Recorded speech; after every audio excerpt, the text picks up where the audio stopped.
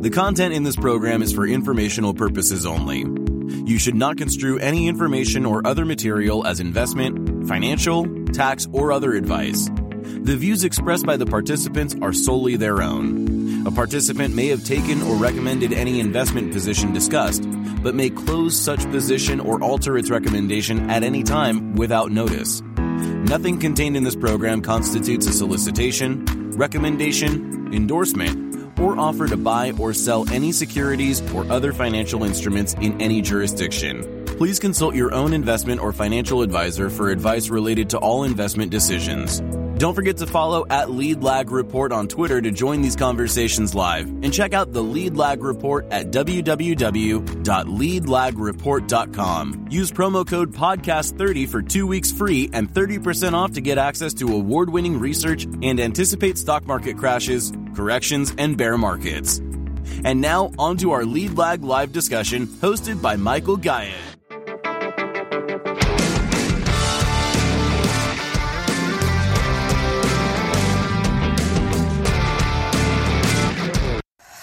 My name is Michael Guyett, publisher of the Lead Lag Report.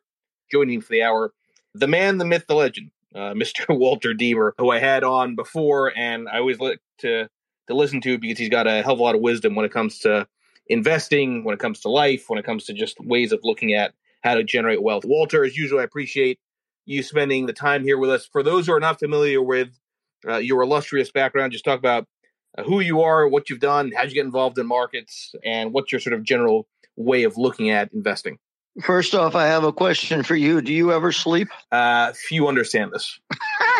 I love your responses on Twitter. Walter Deemer, I started in the business in 1963. I was a research trainee at Merrill Lynch. I went to work in their technical department in 1964 for Bob Farrell. I went to work for Jerry Tsai at the Manhattan Fund when he started it in 1966. So I saw the go-go years from the inside. I went to work for Putnam in 1970 in Boston. So I saw the Nifty 50 from the inside. And I struck out on my own in 1980, and I worked only with institutional clients, so I'm basically looking at very long-term trends in the market. I'm sorry, guys, but just long-term. And I finally retired at the end of 2016 because 53 years had been enough of trying to figure out what the market was going to do. Also a founding member of the MTA. So you mentioned Bob Farrell in the 1960s, and I think I may have mentioned this to you before, but my father worked on his team in the mid to late 80s with Steve Shobin, if that name sounds familiar. And actually, I had emailed Bob Farrell, I think it was like maybe a year or so ago, tried to get him on one of the shows that I run. I'm hoping to at some point get him on a space, but as you know, it's challenging to do that. But talk about your experience working with Bob Farrell. Who was Bob Farrell, for those who aren't familiar with that name, and what impacted you the most in terms of working directly with him? Bob Farrell was head of the market analysis department at Merrill Lynch from the early 60s till I think 2000 and something. And he really built technical analysis into a respected thing for investors to use. He won the Institutional Investor Best Technician on the Street Award almost forever. And the thing that influenced me most was he was a big contrarian. So he was looking on the other side of the story. And so I keep looking on the other side of the story also. If it's the old thing, if it's obvious to everybody, it's obviously wrong. Were his famous 10 rules put together at that point, or I don't know when the 10 rules sort of came into existence? I'm not sure, but if you look my book, I wrote a book in 2011 called Deemer on Technical Analysis, which is a horrendous title, but McGraw-Hill foisted it on me. And I wrote Bob an email. I sent Bob an email. I said, Bob, there are all sorts of different versions of 10 rules floating around. Could you send me the official version? And by the way, do you have any more rules you'd like to add? And Bob sent me the official version.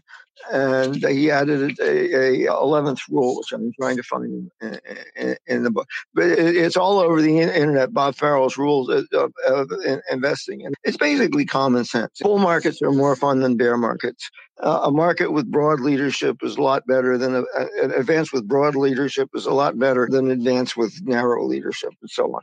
Yeah, and what's amazing to me about the rules, and we'll maybe go through a couple of them, is that even though they're decades old, the stuff is still very appropriate, and maybe even more so today because of the advent of social media and the way that things get so amplified in emotions and as such money movement, which we'll talk about. Now, you had you under your breath apologized when you said you try to think long term, and I was chuckling to myself while I'm mute because it's funny that we're in a world where you have to apologize for thinking long term when everyone is supposed to be a long term investor. I want you to talk about, from your experience, why is it that we're at a point now in time where the long term seems to be just a couple of weeks or even a day? Because it wasn't always like that when it came to this business of investing. Back in my youth, a stock would come out with bad news and it would grind its way down for weeks and go down a little bit every day. And now it goes down in a matter of minutes. It just adjusts everything. Intermediate term moves take minutes almost. I just found Bob's 11th rule, which I think is good.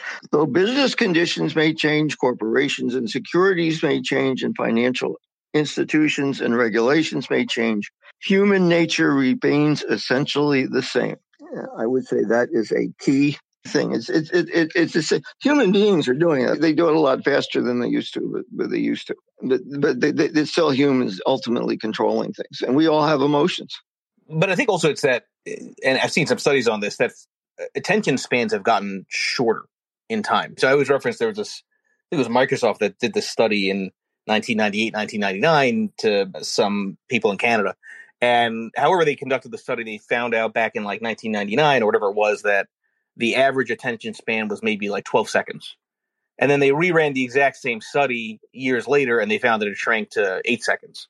And then you start looking at the internet and you focus on these very short form videos that might be 6 seconds. And so I am curious, Walter, if this kind of shortening of attention spans because of distractions, if you think that make identifying opportunities easier or harder, because you can make an argument that it's easier in the sense that you can see when everybody's distracted, but that also creates a lot of noise around price movement.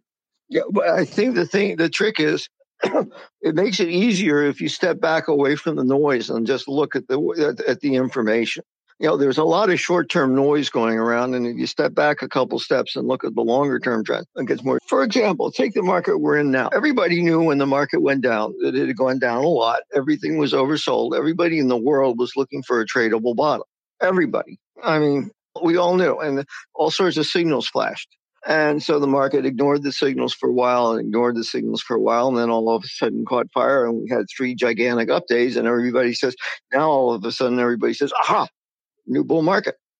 Maybe the truth is somewhere in between.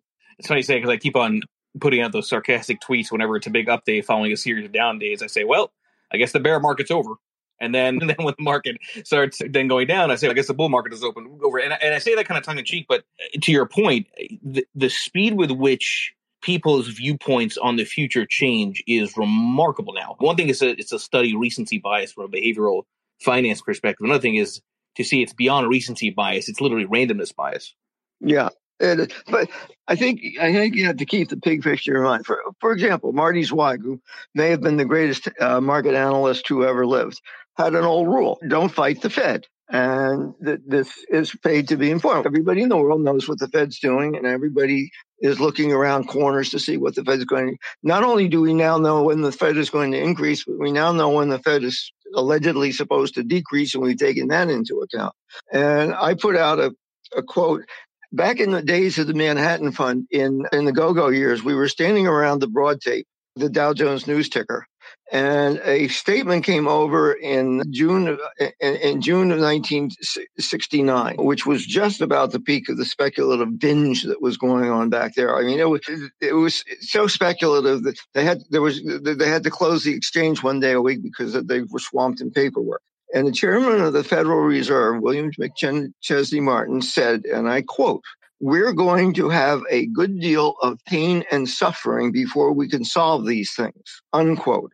And I remember one of the young guys standing around and snickering about pain and suffering. But if you look at the charts of what the market did from June of 1969 until June of 1970, there was a lot of pain and suffering. And, the Fed was telling you that. And so I sent that out. And a little while later, on May 12th, Jay Powell comes out, who, for those of you who don't know, he's the chairman of the Federal Reserve Board. By the way, I'm glad you say it, because I know I'm laughing when you say it, but I've seen these polls that I think the Wall Street Journal has done in the past where they ask people who's the Fed chair, and like maybe 2-3 years ago, people would still say Greenspan. You've done it, Michael. You put things out on Twitter and say something obvious, and somebody comes back and asks you. You mentioned the chairman of the Fed. What's the Federal Reserve Board, or something really obvious, or anything? Anyway, Jay Powell says on May 12th, the process of getting inflation down to 2% will also include some pain. Okay, so we have been warned. Now that doesn't mean the market can't go up, but it's going up against a hostile Fed. And the last couple of bottoms we have seen have occurred with the Fed not hostile. And so it's a different environment, which is why I wonder to myself whether we're going to go through a base building process. At some point, the market will go down to wherever it's going to go. And then instead of going up, it'll just, as long as the Fed is hostile and the background is hostile, and it takes a while to watch all the speculation out and everything, maybe it'll build a base. You look at Kathy Wood's arc, it started down in February of a year ago, and it's been going down. I think probably it's going to have to at some point build a base before it goes back up. I'm not sure. Maybe we're going to go back to the good old days when we built bases rather than maybe bottoms. So I think that's interesting because I think you're spot on. That's the only way you can break the uneducated speculation that I've been ranting on for the last year plus, because you need time for people to be frustrated to give up their mistaken ways of thinking about markets, which means you have to have those bases. You can't just have V-like formation, more of a prolonged U, let's call it, and that would maybe be the seeds of a broader bull market. Now, you mentioned the Marty Zweig, and so I often put out this video of my father teaching a bunch of Merrill Lynch brokers introduction to technical analysis. And he mentioned that Zweig often is known for fundamentals, or at least back then in the late 80s, but talks technicals. So to your point about the technical side, at the end of the day, that's often where a lot of these sort of legendary analysts put most of their communication and focus on. But on the don't fight the Fed point, I want to hit on that a little bit, because I have to tell you, I've always found that to be a problematic term, because I don't know what that means. And what I mean by that is the Fed lowered rates all throughout 2002 into 3. Right, the Fed lowered rates in the midst of the COVID crash. And you hear people often say, don't fight the Fed, but the reality is the market's going to do what it's going to do until it finally finds its inflection point. How do you think about that term, don't fight the Fed, in terms of that sequence of returns, and also maybe in terms of the bond market? Because I would argue that the bond market's clearly fighting the Fed, given the speed of the yield spike. Well, let's add a corollary. Don't fight the Fed. But when you don't have to fight the Fed anymore, don't go out and buy. Just start looking for a reversal. In other words, you've gotten a roadblock out of the way, but that doesn't mean the road's clear ahead. Yeah, no, I think that's right. Okay, so basing, different kind of environment, and you mentioned you've got to block out the noise. I think the one thing we can all agree on that's in a almost permanent secular bull market is the amount of noise there is from social media, from traditional media when it comes to investing and trading. How do you block out the noise? Because it's everywhere. I don't see how people are able to focus on anything, which kind of goes back to the attention span point, when there's so many different signals, indicators, approaches, and one day this is what everyone should focus on, but the next day this is something else that people should focus on. Talk about that dynamic, because, again, I have to assume, Walter, that wasn't the case decades ago. Well, I think, Michael, it helps, at least from my standpoint, to focus on the underlying trend. You get all these short-term things. Is it taking place against an underlying trend that is up, or is it taking place against an underlying trend that's down? And I think if you step back and look at it that way, you can take the shorter-term moves in context. And I think one of the things that I learned very quickly from a cycles guy named Frank Peluso is when something doesn't do what it's supposed to do. Let us say the market goes down and it's supposed to rally. Your work says it's supposed to rally and everything, and it stages this rally, but it's a very weak, pathetic rally. That's not telling you that your work is wrong. It's telling you the underlying trend is unusually weak. So look at the underlying trend. So look at, again, I don't want to pick on Kathy, but look at ARC. It's been going down for over a year, and it's had some pretty good rallies along there, but the general trend is down. If you traded the rally, you have to be sure to get out before it starts going down again. And I've seen this movie a lot of times. The crap goes down first, and then the good stuff goes down. So it is not hardly surprising to see the fangs going down following the really aggressive, secondary, tertiary, wild growth stocks that Kathy owns. And, I have seen every time a group gets exploited like that, it ends up the same way. So the speculative stocks in 1958-61, vending, bowling, electronics, and everything, they went up. Somebody sent out a chart of Universal Match the other day, which was one of the vending stocks. In the late 50s, early 60s, it went round numbers 10 to 60 to 10. So I have it. In 1968, we had the go-go years. I can't even tell you the stocks because they don't even exist anymore. They went up. Four Seasons Nursing, National Student Marketing, stuff like that, King Resources. And then they went back down again. Then the Nifty 50 in the early 70s. They went up and they didn't go down that much, that badly, but they still got cut in half, which is a pretty big drawdown for an institutional investor. The dot-com stocks in 2000, you knew it was excessive, and it took a while. You're right, Michael. It takes a while to wash it out. The time factor is as important as the price factor. We'll be back after a quick break. Hello, listeners. Michael Guyette here from Lead Lag Live. Are you ready to take a deep dive into market trends, risk management, and investment strategies? Then you need the Lead Lag Report. Our in-depth analysis helps you understand the financial markets like never before. And guess what? We're giving you a chance to experience it at a discounted rate. Visit theleadlag.report/leadlaglive and get an exclusive 30% off on your subscription. Don't miss out. Level up your investment game with the Lead Lag Report. And now, back to our discussion. So I think this is interesting because I haven't really talked about this in prior spaces, but you talk about these companies you can't even talk about anymore because they're no longer around. I think is worth emphasizing because I do believe that people massively underestimate survivorship bias when it comes to investing, because you look at all these longer term charts and you say stocks for the long run. But the reality is the constituents of that index change, and they change because of mergers, buyouts, and bankruptcies. Talk about the current environment in terms of if you think people may or may not be underestimating the potential for companies today to simply not be around in the next several years, because we've often heard that term zombie companies. We've often heard that a lot of companies should no longer be around, but they're sticking around because rates had been so low under zero interest rate policy and all this intervention by policymakers. Well, if a lot of that's going away, it seems like a lot of companies could soon go away. But riff on that for a little bit. I don't have to reflect on it. Just go back and look at the leadership from the past, the dot-com era. You can't find charts of them now because they don't exist. Some of them still do, like Cisco, but a lot of them, so you're right, a lot of them won't go. The FANGs will last because if you looked at the Nifty 50 growth stocks, they were strong companies. So most of them last, not necessarily in the same format, but most of them last. They ended up not necessarily being Wunderkinder anymore. If you look at the FANG stocks, I'm not going to live long enough to see what they look like 40 years from now, but I doubt that they're all going to be market leaders in a fundamental sense of the way they are now. So I love that because that's, I think, what plagues most of the uneducated speculation around these mega cap tech names in particular, because history has shown time and time again there's no such thing as a permanent leader. And yet people seem to be under the impression that that's going to be the case because of market cap weighting and the prolonged momentum that's existed in a lot of these FANGs really since QE3. I think it's a wildly important point to emphasize. There ain't no such thing as permanent leadership.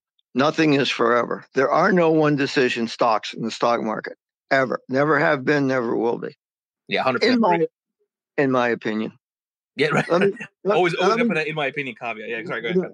Yeah, I should be answering. Let me say that for those who don't know, the Nifty 50 growth stocks were really exploited in the early 1970s. And Putnam was in the thick of things, and money was coming into our advisory accounts that managed pension funds. Every day, we were buying McDonald's at 75 times earnings, and in 1973, and McDonald's over the next 8 years, their earnings went up 25% per year, compounded for the 8 years, never missed a quarter. And the stock went from 75 times earnings to 8 times earnings. So what did Putnam do, which was buying McDonald's at 75 times earnings? I happened to be on Wall Street Week on February 29th of 1980. It happens to be the only February 29th broadcast Wall Street Week ever had. And I sent a memo. I asked, I would like to mention some of the big growth stocks because I thought they were finally getting washed out. And I said, And I asked whether I had permission, clearance to mention them. And I said, upon checking, this is a memo that's in my book. Upon checking with the advisory company, I was told I couldn't mention McDonald's or Philip Morris. They have sell programs underway presently in both stocks. So they bought McDonald's at 75 times earnings, and they turned around and sold it at 8 times earnings. That's the psychology of a bottom. Because it's so easy to extrapolate past performance in the future into the future. It's very easy. Just extrapolate it into the future. What it's done in the last 3 years, it's going to do forever, which, as you know, doesn't always happen. As a matter of fact, very often it doesn't. Well, and it's also, I think even separately, it's very easy to draw lines, right? Like, and I say, I'm not. That's not me picking on people that are showing all these support resistance channel lines. Like, whether that works or not, I'm not to say, because you have to backtest that stuff. But I think that unfortunately, most people's view of analysis of the future is to not only look at the most recent past, but then literally draw it out, which makes them convinced even further that's what's going to happen several months from now. And it's just not. It's just fantasy.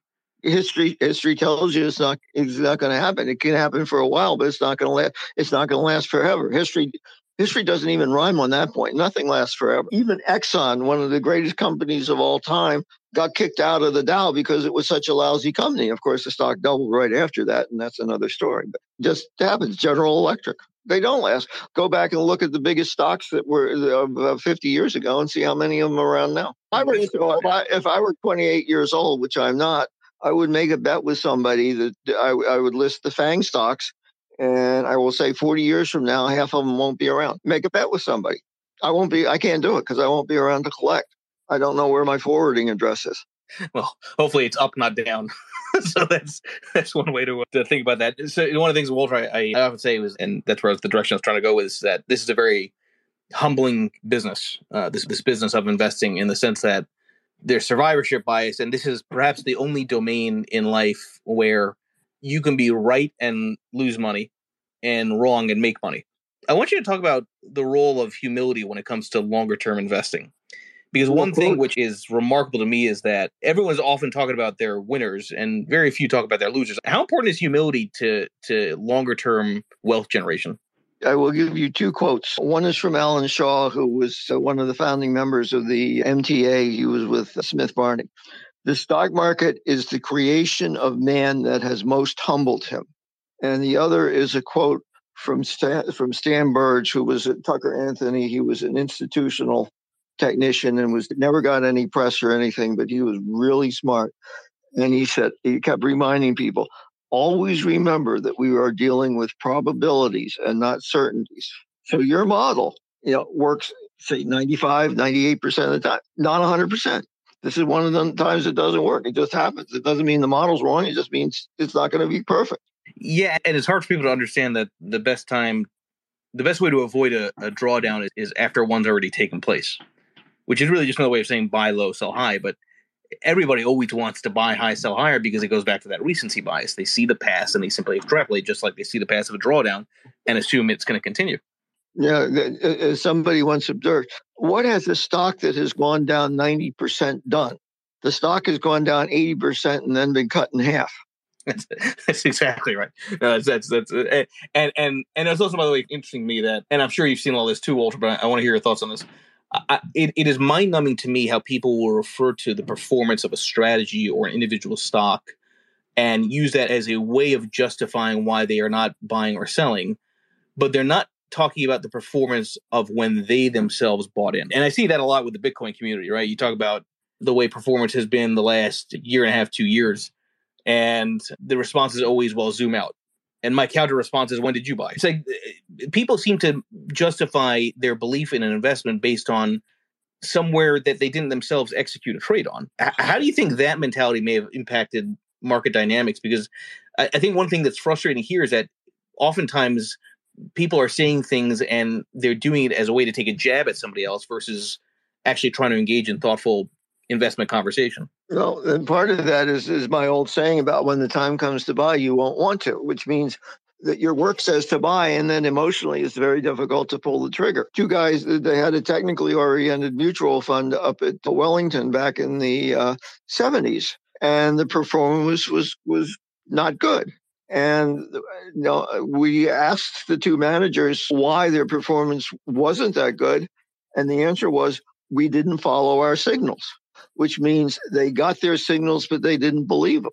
So getting a signal is just half the battle. Having them pulling the trigger, for some people, it's emotionally extremely difficult to pull the trigger. And one of my theses is the more difficult it is for you to pull the trigger, the more likely you are to be right.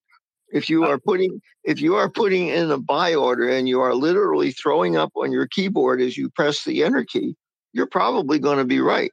If you're putting in a buy order and then you just pat yourself on the back and start figuring out what you're going to do with all the money you're going to make, you may have a problem. Psychology hasn't changed. It never has, and it never will, I don't think. And that goes back to the humility point, because I keep going back to this line, no amount of intelligence increases the clarity of one's crystal ball. So if you have such conviction when you're pressing that buy button that you know what tomorrow brings, well, life is humbling. Markets are humbling, right? And humility is recognizing that you don't know what tomorrow brings, but you still have to take an action today. Yeah, you think you know what tomorrow is going to bring, but you don't. That's, again, Stan Burgess thing, probabilities and not certainties. You have a pretty good idea that the market's going to open, the New York Stock Exchange is going to open at 9:30 tomorrow morning. But it's not a certainty. Maybe the power goes out in New York tomorrow morning. It's a certainty. It very likely is going to open, but it's not definite. Nothing is definite, especially in the financial markets. So it's funny you say this, because I often rant about that point that nobody can predict the future. And I have been around the country doing CFA chapter presentations, and I say, listen, as much as I don't believe that anybody can predict the future, we still have to all make a prediction. And everybody makes predictions, whether they realize it or not. So another analogy to that would be, you set your alarm clock at night. Well, every time you set your alarm clock at night, you're making two predictions. One, you're going to have a job, because otherwise, why would you set your alarm clock? Two, you're going to be alive. Otherwise, why would you set your alarm clock? And so we all have to make predictions on the unknowable future, but it's about, to your point, probabilities. And the challenging thing, which I think most people have a hard time intellectualizing, and then I'll go to the audience, is that probabilities change second by second when it comes to investing. It's never a static probability. That's correct. And also, if it happens that, for example, take the market now. A lot of people, and I don't like to do forecasts or opinions, but I happen to believe it's a bear market rally. It's a rally within a longer-term downtrend. Okay, so a lot of people beforehand say this is a longer-term downtrend. Sure, it's going to rally, but I'm going to ride it out, and so they decide to ride it out. Then the market goes straight up for 3 days, and they say, "Holy shit, this looks a lot different than I thought it was going to be." No, it didn't. It's a rally within a longer-term downtrend. It hasn't broken any downtrend lines. It hasn't broken anything on the upside. But they look a lot different when they're underway than before they start and you expected one to happen. It's just, and again, it's psychology. Things look a lot different when they're underway than they did beforehand. Michael, I don't know. I'm going to pass the ball to you, my friend. Yeah, no, so I'm glad you say I don't know, because I don't know either. Okay, and I think so this is an important thing about uncharted territory. It's uncharted, right? In the sense that we don't really know. And yes, you can argue that, and Walter, maybe that's a good direction to go. You can argue that history rhymes. It's a cliche term. John Rush mentioned that earlier, but we really have no idea where we're headed here. Yes, you can argue that, to your point, behavior is behavior. It doesn't change, but it seems like now you also have the behavior of the Fed, which I think is also maybe in a weird position from the standpoint that they're suffering probably some from emotional biases more than anybody else as far as what to do when you're entering a recession, because their emotional bias would probably be low rates, don't do QT. We'll be back after a quick break. Foodies unite with How You Dish. It's social media with a secret sauce. Food, the world's first network for food enthusiasts. How You Dish connects foodies across the world. Share kitchen tips and recipe hacks. Discover hidden gem food joints and street food. Find foodies like you. Connect, chat, and organize meetups. How You Dish makes it simple to connect through food anywhere in the world. So, how do you dish? Download How You Dish on the Apple App Store now. Yeah, but the problem the Fed has is that they can't print oil and they can't print grain, food. Right, and that is what makes. Although I'll tell you something, maybe that's an interesting question too. So Walter, just more of a thought experiment, because again, you've seen a lot of cycles here. I have this very non-traditional belief that you can make an argument the best thing the Fed can do is actually lower rates to solve the supply chain crisis, in the sense that in order for there to be competition, in order for there to be more variability and diversification of where the supply chains are located, you probably need to have another debt binge to build out the infrastructure locally. And I know that sounds very strange, and obviously that's a longer term argument, but on that point about printing oil and printing grains, is there anything that the Fed can do to maybe help bring out some more supply because they have owned the supply of money? Somehow I don't see Jay Powell going out and becoming a wildcatter. Actually, I think that's absolutely fair. I would guess the answer is yes, Michael. You might be different, but I will say one thing about leadership, and that is traditionally leadership changes during the late stages of a bear market, where the new leadership telegraphs its intention by generating relatives. For instance, in 1973-74, we had a bear market. We had a major low in December of 73, and then we had a much lower low in 1974. And the Nifty 50 all made lower lows. But this little thing called U.S. Steel made a low in December. And in 1974, with the market caving in, U.S. Steel did not break its 1973 low. And it turned out the cyclicals assumed leadership during the next bull market. The Nifty 50 had a rebound, and then the cyclicals went up, and it was very difficult to get Putnam, who was very much interested in quality growth stocks, to think of cyclicals. We came up with an index. We did a lot of sector work back then, which was not easy back in the day before real computers and stuff. And we had a basic industrial average, and we couldn't sell the fund managers on it, so we called it the capacity short average. The kicker was that there weren't enough plants around to make enough steel, and that was the play. But I tend to agree with you that from all the work I have seen from the people that I respect, commodities are in the early stage of a secular bull market. It doesn't mean they're not going to have corrections along the way, but commodities look like they're in the secular bull market. And so one can look back at the big picture and say maybe over the next 5-6 years, commodities are going to do better than equities. Okay, now there's something interesting about that which has been bothering me, which is, and again, I recognize it's never perfect, but historically when you have commodities do well, you have, from a relative strength perspective, emerging markets outperforming like the U.S., right? Developed markets.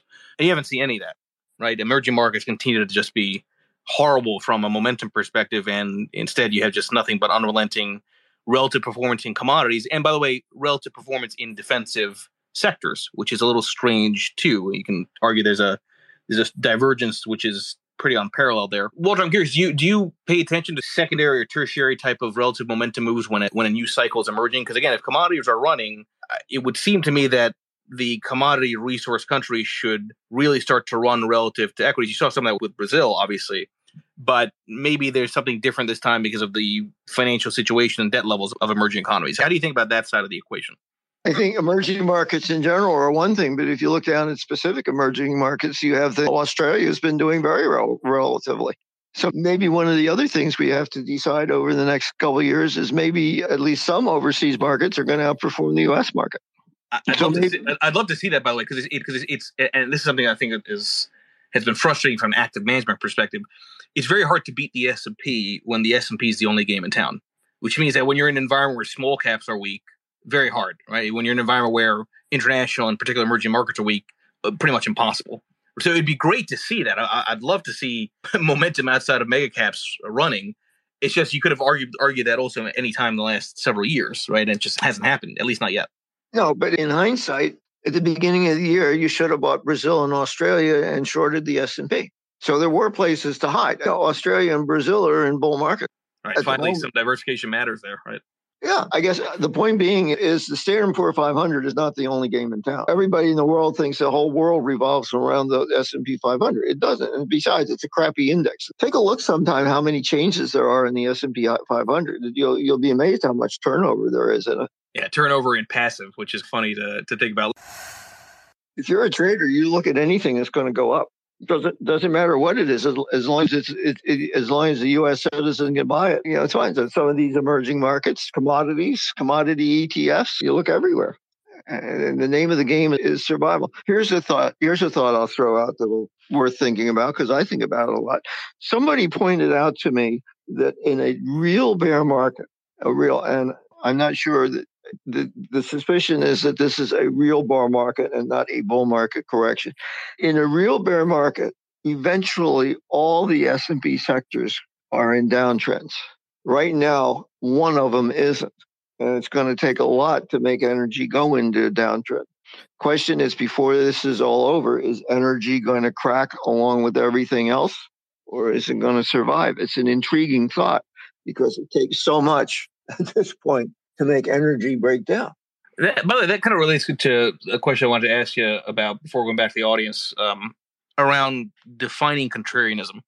Because I feel like a lot of people think that contrarianism is just, if the market's up big, it means the market's going to go down big, so you might as well be loud and argue that. And I always go back to, contrarianism isn't about identifying an extreme necessarily. It's about identifying where the expected value and payout is highest. So if everyone is betting on the same pot, you're better off in looking at where fewer people are betting, because the number of people that you split that pot against is less. How do you think about talk about contrarianism for a bit, in terms of how do you think about defining it and what makes for a good contrarian? A good contrarian is one. The thing is, the prevailing wisdom can be right for a while. It's been, a lot of people have been bullish on energy for a long time, and it's worked out. It's in its own private bull market. If the S&P 500 had nothing but energy stocks, we would all be rejoicing about how much money we were making. A whole bunch of other sectors in there. And the question is whether energy is ultimately going to succumb to the general down pressure or not. It's a very intriguing thought, because it boggles the mind to think what it would take to put energy stocks into a bear market. And the answer at this point is a hell of a lot. It would be a crash, right? You'd have to have like a legitimate 20-30%, because that's the only thing that could really break it down on an absolute basis, is just something that everything correlates in the same way. Yeah, one of the things is the market goes down enough that everything else is going down, and finally people says, "The hell with it! I'm not going to sell something that's already down 50%. I'll sell something that hasn't gone down 50% yet." So, psychology can rotate it into the winners. Whether it does or not, I don't know. I mean, the price of oil is a very interesting thing to keep an eye on. Right now, the price of oil seems to be breaking out to the upside. So it looks like energy stocks aren't going down yet. Well, I think you're correct. Personally, I think you're correct in going back and looking at those things, because, if you look, we just looked at the energy sector as being in a bull market. Now, let's take ARK and that type of stock. That's been in a major bear market for well over a year. And the unwinding there, the wringing out, has been phenomenal, and it doesn't look like it's over yet. It looks like people are still buying her fund on weakness. As I'm finding saying that the buy signal on ARK is when a mob with torches and pitchforks storms her office. If you see that on CNBC, you can go buy ARK as soon as they storm her office with torches and pitchforks, but it hasn't happened yet. As Michael alluded to, the time factor takes a while. It's not just that it's gone down, but it stayed down, that it stays down. That's what kills people. So the unwinding of the dot-coms, it took a long while for them to unwind, and then they just stayed down. In 73, 74, your speculative stocks peaked in 68, 69. They basically had a first leg down in 1970, had a 50% retracement in 71, 72, and then had a whole second leg in 73, 74. The average stock on the Amex, the Indicator Digest New York average, which is unweighted, was down 75%, 68 to 74. The average stock on the Amex was down 88%. So it's a time factor. The longer it goes down, the more it hurts people. I think looking at these past things are quite appropriate. And if that's true, you're going to get a change in leadership. And that brings with a kind of an interesting other question, which is, when you see these changes in leadership, is the biggest return in where the leadership emerges from, or is it from the beneficiaries of the leaders? So what I mean by that is, let's say energy does continue to run.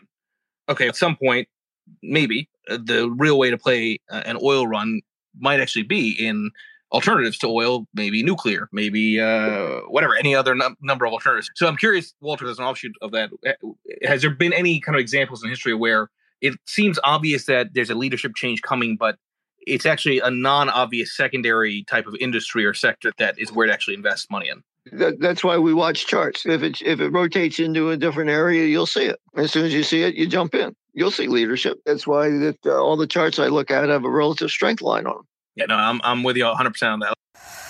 I'm going to be a smart ass and say the market is going to respond to things you don't know about rather than things you do know about. It's going to respond to the headlines 3 months from now, not the catalysts that you think are going to be in the paper tomorrow or next week. And when it goes up, it will be obvious in hindsight, but not at the time, in my opinion. And I'll add to that because there are studies on that, and I've referenced this in a space before, and I know I've seen the research paper. I just can't recall the exact name of it, but someone back in the late 80s looked at the 10 or 20 biggest up and down days historically in the Dow going back to 1896, right, when the Dow Industrials was created, and looked at the Wall Street Journal to see if there were any headlines on the day that could explain why the market was up so much or down so much. And something like half of the big up or down days had nothing to do with any kind of observable headline or catalyst in that sense. So while yes, the human mind always wants to find a reason for why something is happening, Walter, to your point, oftentimes these changes really don't need a catalyst. The market's just seeing something, or subconsciously there's something that's happening that causes that secular shift, and you only know or realize it, and the story is constructed after the fact. I don't think you need a catalyst more than prices going down. If prices go down, people will say something's wrong, and they better, follow it. If prices just want to go down, they'll go down. You'll find out why afterwards. One of my favorite quips is, if you want to watch CNBC like the pros do, turn the sound off. They'll always tell you why something's happening, but who cares? It probably doesn't mean anything. I mean, I always said that the easiest thing to do is write the headline for what the market did today on Monday. The market went down today because of fears of greater Fed tightening, or the market went up today despite fears of greater Fed tightening. It's easy, just saying because to despite, and you got it made. Yeah, that's and by the way, that's not necessarily even, I would argue, a critique on financial media, although you can argue that's the case. The reality is they're giving the people what they want. People want an explanation. Yeah. It's the unfortunate reality. Who do you blame for being overweight? The person serving the food or the person ordering it? Right? To me, it's always the same point. So listen, we're coming up at the top of the hour. We'll do one more question. Let me just. Ours is not to reason why. Ours is just to sell and buy. And I'll give you another one-liner. I don't choose the cards I'm dealt. I just choose to play the game. So I'm with you also on that. Let's go for the final question. Yeah, it's hard to, on the latter point, it's hard to. You mentioned CRISP. I use CRISP data in the different research studies that I'm known for around the risk on, risk off side. But yeah, keep in mind also, whenever you look at any kind of historical data beyond price movement, and even price movement, I'll argue, has some complications. You don't really know how the standards were 40, 50 years ago to have, I think, any degree of confidence.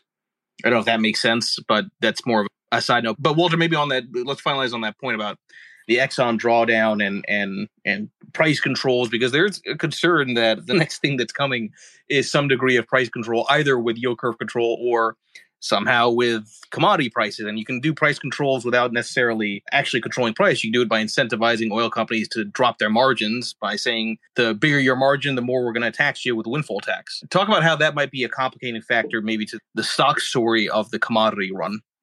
I think it would screw the market so bad that it's almost unthinkable. You can't control the price of oil. As I said, and this is not being a wise ass, the Fed can't print oil. Yeah, no, I think that's exactly right. So listen, everybody if you see Jay Powell out in West Texas looking for oil, I'll change my mind.